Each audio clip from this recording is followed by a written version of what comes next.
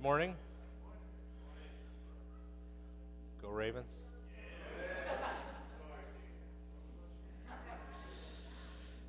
Yeah. So, we are in chapter 14 of Romans. And if you remember last week, we did a little bit of an exercise with the whiteboard, and we were talking about adiaphora. Now, who remembers what adiaphora are? That is correct. Things to not get your undies in a wad over. Adiaphora are things that are indifferent. The word Paul uses here in Romans is dialogismoi, which is sort of the same idea. Things you could dispute about, things you could have disagreements over, but there are also things that could go either way and that you should not get yourselves all worked up over. And we talked last week just specifically about adiaphora that might arise in regard to worship. If you weren't here, you missed out. We threw out all the different kinds of things that people could disagree about just in this one particular part of our Christian life. We talked about what Bible you would use, what translation you would use. We talked about what instruments you might use, what clothes people could wear. Are people supposed to wear something different if they're involved in making the service happen? Should you even distinguish between the people who are sort of up front leading the service and those who aren't? Does it matter who is able to do baptisms, or should anybody be able to do that? Can anybody serve communion, or do you need to have somebody who is a consecrated priest do that? Is it bad to identify somebody as a priest? Because being a priest means that you're bringing sacrifices. Some people would say you shouldn't do that because Jesus' sacrifice is sufficient, so you don't need any more priests. Others would say, no, it's in continuity with this office of the priesthood that you have going all the way back, and this is how God works. All kinds of stuff we talked about. Remember, we talked about what kinds of music you could use. We talked about whether, when you take communion, whether you have wine or grape juice or both. Does the bread need to be unleavened? Should there be little individual wafers? Should the bread be broken for you in advance, or do you get to pull a piece off? Does that question depend on whether you have greedy people in the congregation? All kinds of stuff. We ran out of time before we could brainstorm all the different ways people could disagree. We talked about architecture. We talked about who could be there. We talked about elements of the service, whether you should have things planned out in advance or whether you should just kind of go with the flow. If you have things planned out, do you have to follow a certain book, or do you have to follow a different book or somebody else's book? Where do you get that? What's that? Et cetera, et cetera. Okay, I'll move on, Norm. So the challenge, of course, with these adiaphora is that some of them maybe aren't. Right? I mean, that's what, in a way, what we were doing last week was a lie, because we threw up all these things on the board, and all of those things are things that we identified as possibly being adiaphora. But some people would look at some of those and say, absolutely, that's not an indifferent matter. That's not something you should have a conversation about. That you should just have a priest administering communion, and if you aren't, then it's not really communion. Some would say if it's not wine, it's not really communion. Others would say if it's not grape juice, then you are harming people who don't drink wine. Let's take a look at our text again. This is Romans chapter 14. Paul writes, "Except the one whose faith is weak, without passing judgment on disputable matters. One man's faith allows him to eat everything, but another man whose faith is weak eats only vegetables. The man who eats everything must not look down on him who does not, and the man who does not eat everything must not condemn the man who does, for God has accepted him. Who are you to judge someone else's servant? To his own master he stands or falls, and he will stand, for the Lord is able to make him stand. One man considers one day more sacred than another man considers every day alike. Well, each one ought to be fully convinced in his own mind. The one who regards one day as special does so to the Lord. The one who eats meat eats to the Lord, and he gives thanks to God, and the one who abstains does that to the Lord and gives thanks to God. For none of us lives to himself alone, and none of us dies to himself alone. If we live to the Lord. And if we die to the Lord. So whether we live or die, we belong to the Lord. For this very reason, Christ died and returned to life, so that he might be the Lord of both the living and the dead. So you then, why do you judge your brother? Or why do you look down on your brother? For we will all stand before God's judgment seat. It is written, "As surely as I live, says the Lord, every knee will bow before me, and every tongue will confess to God." So then, each of us will give an account of himself to God. The title of this sermon, like the title of last week's sermon, like the title of the next several, is "You Can Do Whatever You Want." I want to let you know about the genesis of this phrase. This is a popular phrase in our household that has entered it as a result of a vacation Mary and I took a couple of years ago. After I finished my doctorate, we celebrated by taking a cruise up to Canada. And in the course of doing that, we stopped off in Halifax, Nova Scotia, where we had gone on our honeymoon, which was lovely, which is in Canada, which is good. And the day before that, we stopped off in St. John, New Brunswick, where there's not a lot going on. And a lovely place, and we were in the middle of the summer, and Atlantic Canada is great. I mean, it's basically like Maine, except the people are nicer, and because they're Canadian. And if the exchange rate is favorable, it can be a little cheaper. So we had this time in St. John set up where Mary did the zip line thing in the morning, and she had fun with that, and I took pictures, and everything was good, and then we were done. So we asked the people at the zip line place to recommend somewhere to go for lunch, and we did. We found this little restaurant that was, had a deck and a great tap list, and sat there, and we had lunch. And then Mary said, "What now?" And I said, "I don't know, whatever you want. I mean, the boat doesn't leave for like 5 hours, so if you want, we can go back on the boat. The Olympics were going on. They put it on the big screen. We could sit around the pool and watch the Olympics. We could just hang out here. I'd, be perfectly fine to just sit here. I got a book, interesting tap list. It's a nice day. I'm out on the deck. That would work." She said, "Well, you can do whatever you want." I want to stay right here. And Mary did not want to stay right there. So after she stayed right there for a little bit, she got up and left. And she ended up walking around the town. She went through the little market. She apparently found a church that was open, ended up having this impromptu hymn sing with the neighbors. All the while, I'm sitting, reading a thriller and drinking beer and just relaxing, which is kind of my idea of vacation. And so necessarily, Mary comes back a few hours later, after I had been doing what I wanted to do, after I had been told I could do whatever I wanted by her, and she was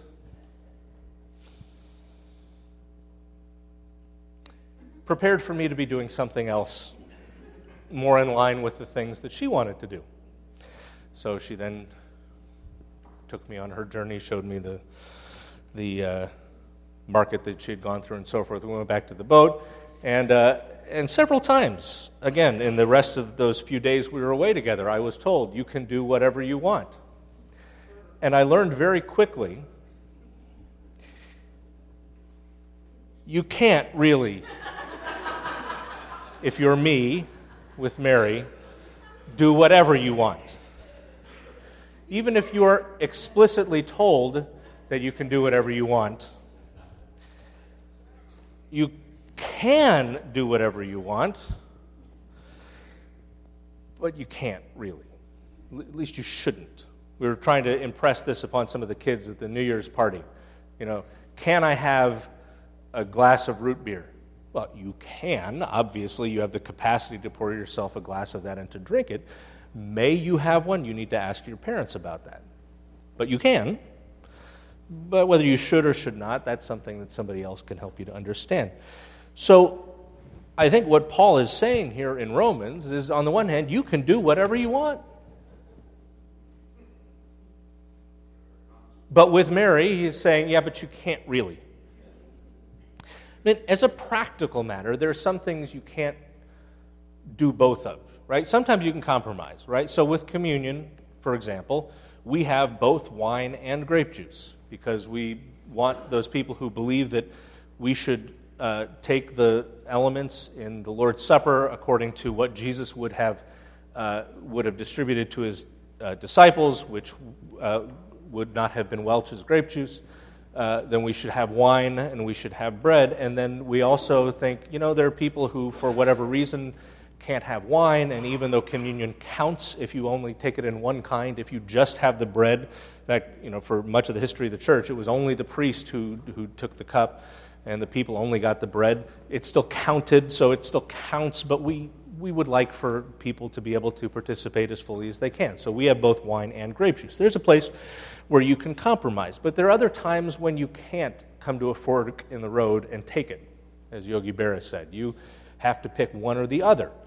Otherwise, you end up like the person on the cover of the bulletin who decided to park in two spaces at the same time. This is obnoxious, and this is ridiculous, and in a lot of places you can't do both. You can't both have a robe on and not a robe on. If you're going to be vesting, you need to wear vestments or not.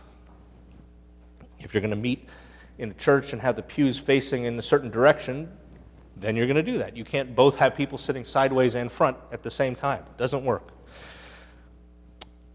But aside from the practical matters, the reality is, and this is what Paul is getting at here in Romans, not everybody sees adiaphora as adiaphora. Not everybody sees a particular point as being open to going either way on. Part of the challenge with adiaphora is figuring out what it really is, adiaphora, and what isn't. Let's look again back at this text. What would have been going on here in Rome? Remember when we read letters, the letters in the New Testament, these are people like Paul who are writing to specific congregations of people about specific situations that are going on. It's kind of like when you go to SeaWorld and the sign says, do not swim in the shark tank. That's up there because somebody swam in the shark tank. So what is Paul talking about here? Norm.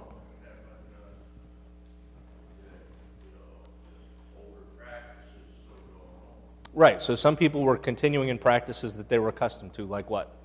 Rick. Well, there was, the church was made up both of Jewish people, Mm-hmm. the church of follow Christ, and Gentiles, and the Jewish people had their practices, and there was controversy whether or not Gentiles.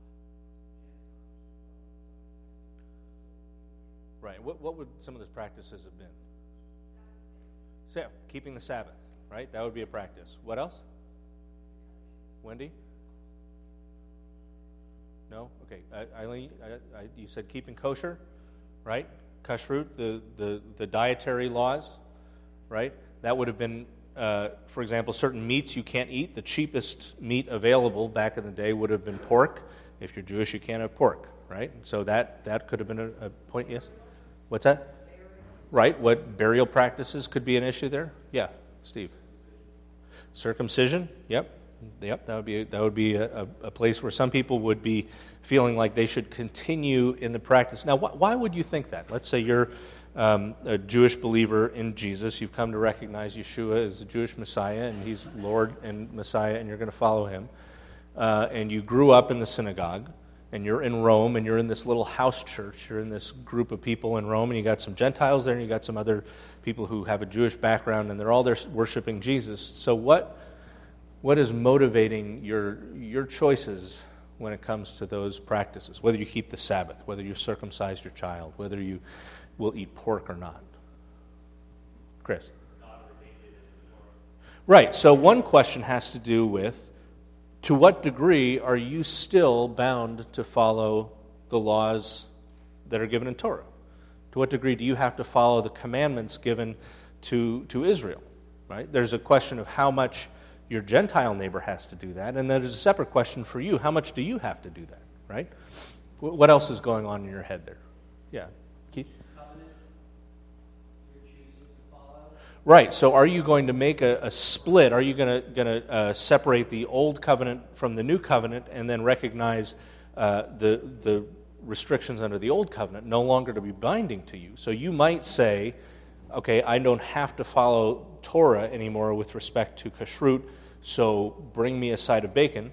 Or you might say, no, I'm still bound to follow these practices because I am of the nation of Israel, and Jesus wouldn't have had bacon, so I'm not going to either.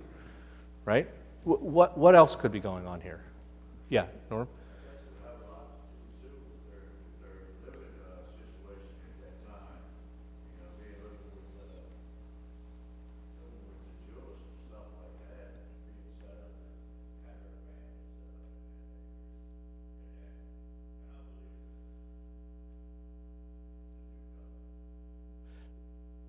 Right, so you could, so the issue might not even be theological for somebody, right? It could just be cultural. It could just be to keep peace. I mean, my Jewish friends have the phrase shalom bayit, the peace of the household. You try to maintain domestic tranquility. So some things you will just put up with or go along with or follow, just not to make waves. But there also could be a sense in which you would say, you know, I'm not bound according to God's command with respect to this particular practice of eating or following a holiday, but culturally I am still part of this community of people who understand themselves to be descended from Abraham, Isaac, and Jacob, and this is what my community does, and this is what it means for me to be part of that community. Part of it is that I observe the same festivals. So even though I'm not under the Old Covenant, there are still patterns of living according to the Old Covenant that I may choose to participate in. Right? That's a possibility too. Right? What other things could have been going on? Yes, Darcy. Part of it could just be practical and economical, like what meat is available to buy, and what do I know how to cook. Right. What do I know how to cook? Because historically there have been bad cooks in every generation and place. But yeah, so the cheapest meat available was pork, but oftentimes the only way you got meat was when a patron or a government basically gave it to you on some sort of a festal day. There's a feast or a holiday, and that was distributed to the people. So otherwise you might not even be able to afford to eat meat unless it was given to you. Well, if it's given to you on a particular holiday or a festival day, then that meat probably would have been sacrificed in the temple to some pagan god. So maybe you would feel like you couldn't in good conscience do that. Or you might say, pagan god is nothing. It's nonsense. Bring on the sausage. However, the people saying at the same table, you could still have a problem so that you're okay, but they're still not, so it should be around. Well, exactly. So and you're not living in a vacuum. You're living in community with the people in your church, and you're also living in community with the people from the background you came from. All right. What are some other reasons that people might be considering what they would do or not do?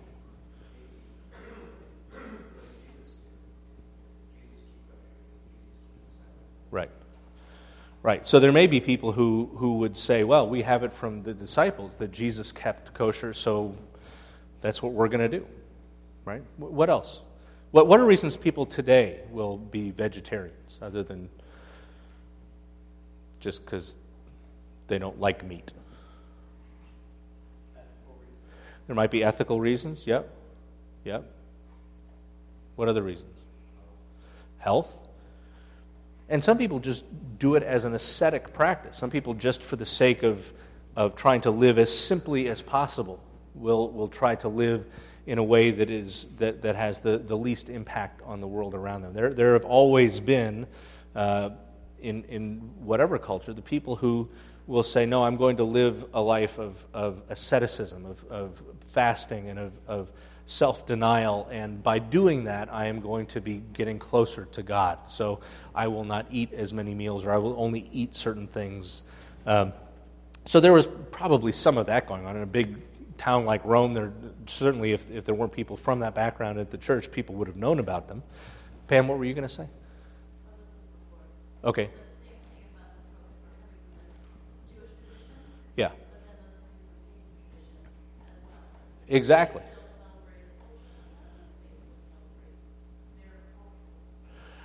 Right, right. So you have the same issue, Pam is saying, for people coming out of a Gentile tradition, and there are different ones than that folks would have coming out of the Jewish tradition. This all gets really, really complicated really quickly, doesn't it? Especially when you're talking about, as Mary says, the fact that you might be making these decisions about what you're going to eat, not just for yourself and your own family, but in light of what is going on for the people who are sitting with you at the same table. Well, what else is going on that Paul tells us about in the text?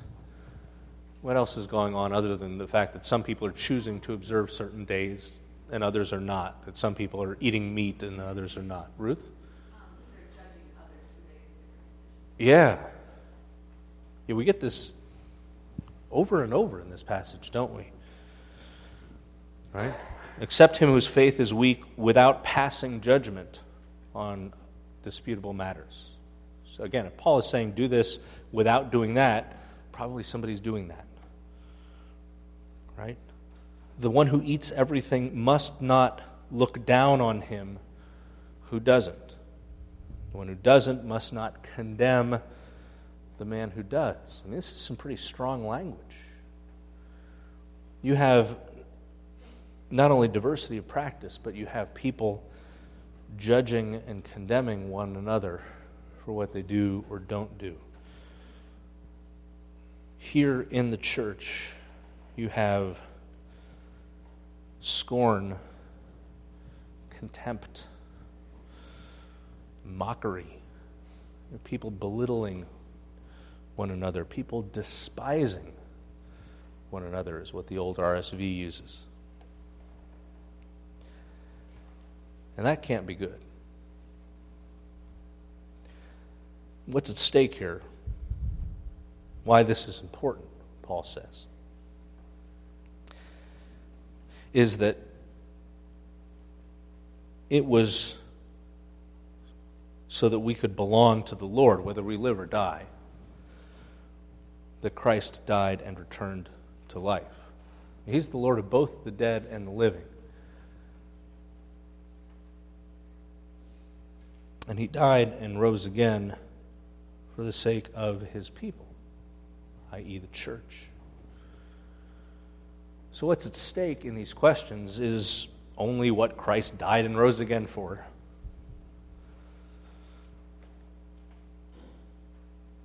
When we judge one another, when we look down on one another, when we condemn, when we have contempt, when we belittle one another, when we despise one another, when we think, cannot believe that they're so bunched up over that, or when we say, I cannot believe that he would be so rude as to do that, when we say, why is she shopping today? It is Sunday.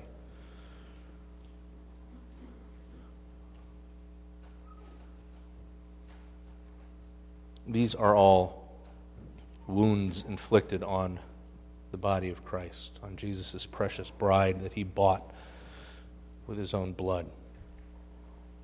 And so that's why it's important for us to work through these questions, not just because practically speaking, in the lives we live and in the way we worship as a community, in the way we do life together, and the way we represent Jesus in this time and place where he's put us, we have to make some decisions. We have to figure out how we're going to do these things that we do. But the stakes involve the unity and the integrity of the body of Christ. And it's my contention, and we're going to test this out over the next few weeks and see if it makes any sense, that probably the best way to work through these questions is not to figure out a list of do's and don'ts. I think the idea of trying to extract some principles and then apply them is not going to be very helpful. At least that's been my experience, that doesn't seem to work very well, and that seems to exacerbate some of the problems Paul's talking about. A better way, perhaps, is to be worried less about principles than about priorities, to be less concerned with a list of do's and don'ts than with the question of what is it that we are trying to accomplish? Who's God calling us to be? What's He calling us to do? And how can we be effective in that as we make the kinds of decisions that we have to make? So I look forward to working through these together over the next few weeks. Will you pray with me? Lord God, as always, we look to your word for guidance. We trust that you, in your wisdom, by the work of your Spirit through the ages, have been speaking to your people. And so as we seek to understand what it is that you've given us in your word, we want to use the minds you've given us. We want to incorporate the wisdom that you've given to your people over the ages. We want to recognize, but also deal critically with the kinds of experiences that we and others have had. We want to do all of this to your glory. So we pray that you would, by your Holy Spirit, illuminate this word that you inspired. We pray that you would empower us to live the kinds of lives that we couldn't pull off on our own. We pray that the fruit of this would be the edification, the building up, the purifying, making more effective of your church, both our local congregation here at New Hope and the church here in Baltimore. We pray that all this would be to your glory and your glory alone. All this we ask in Christ's name. Amen.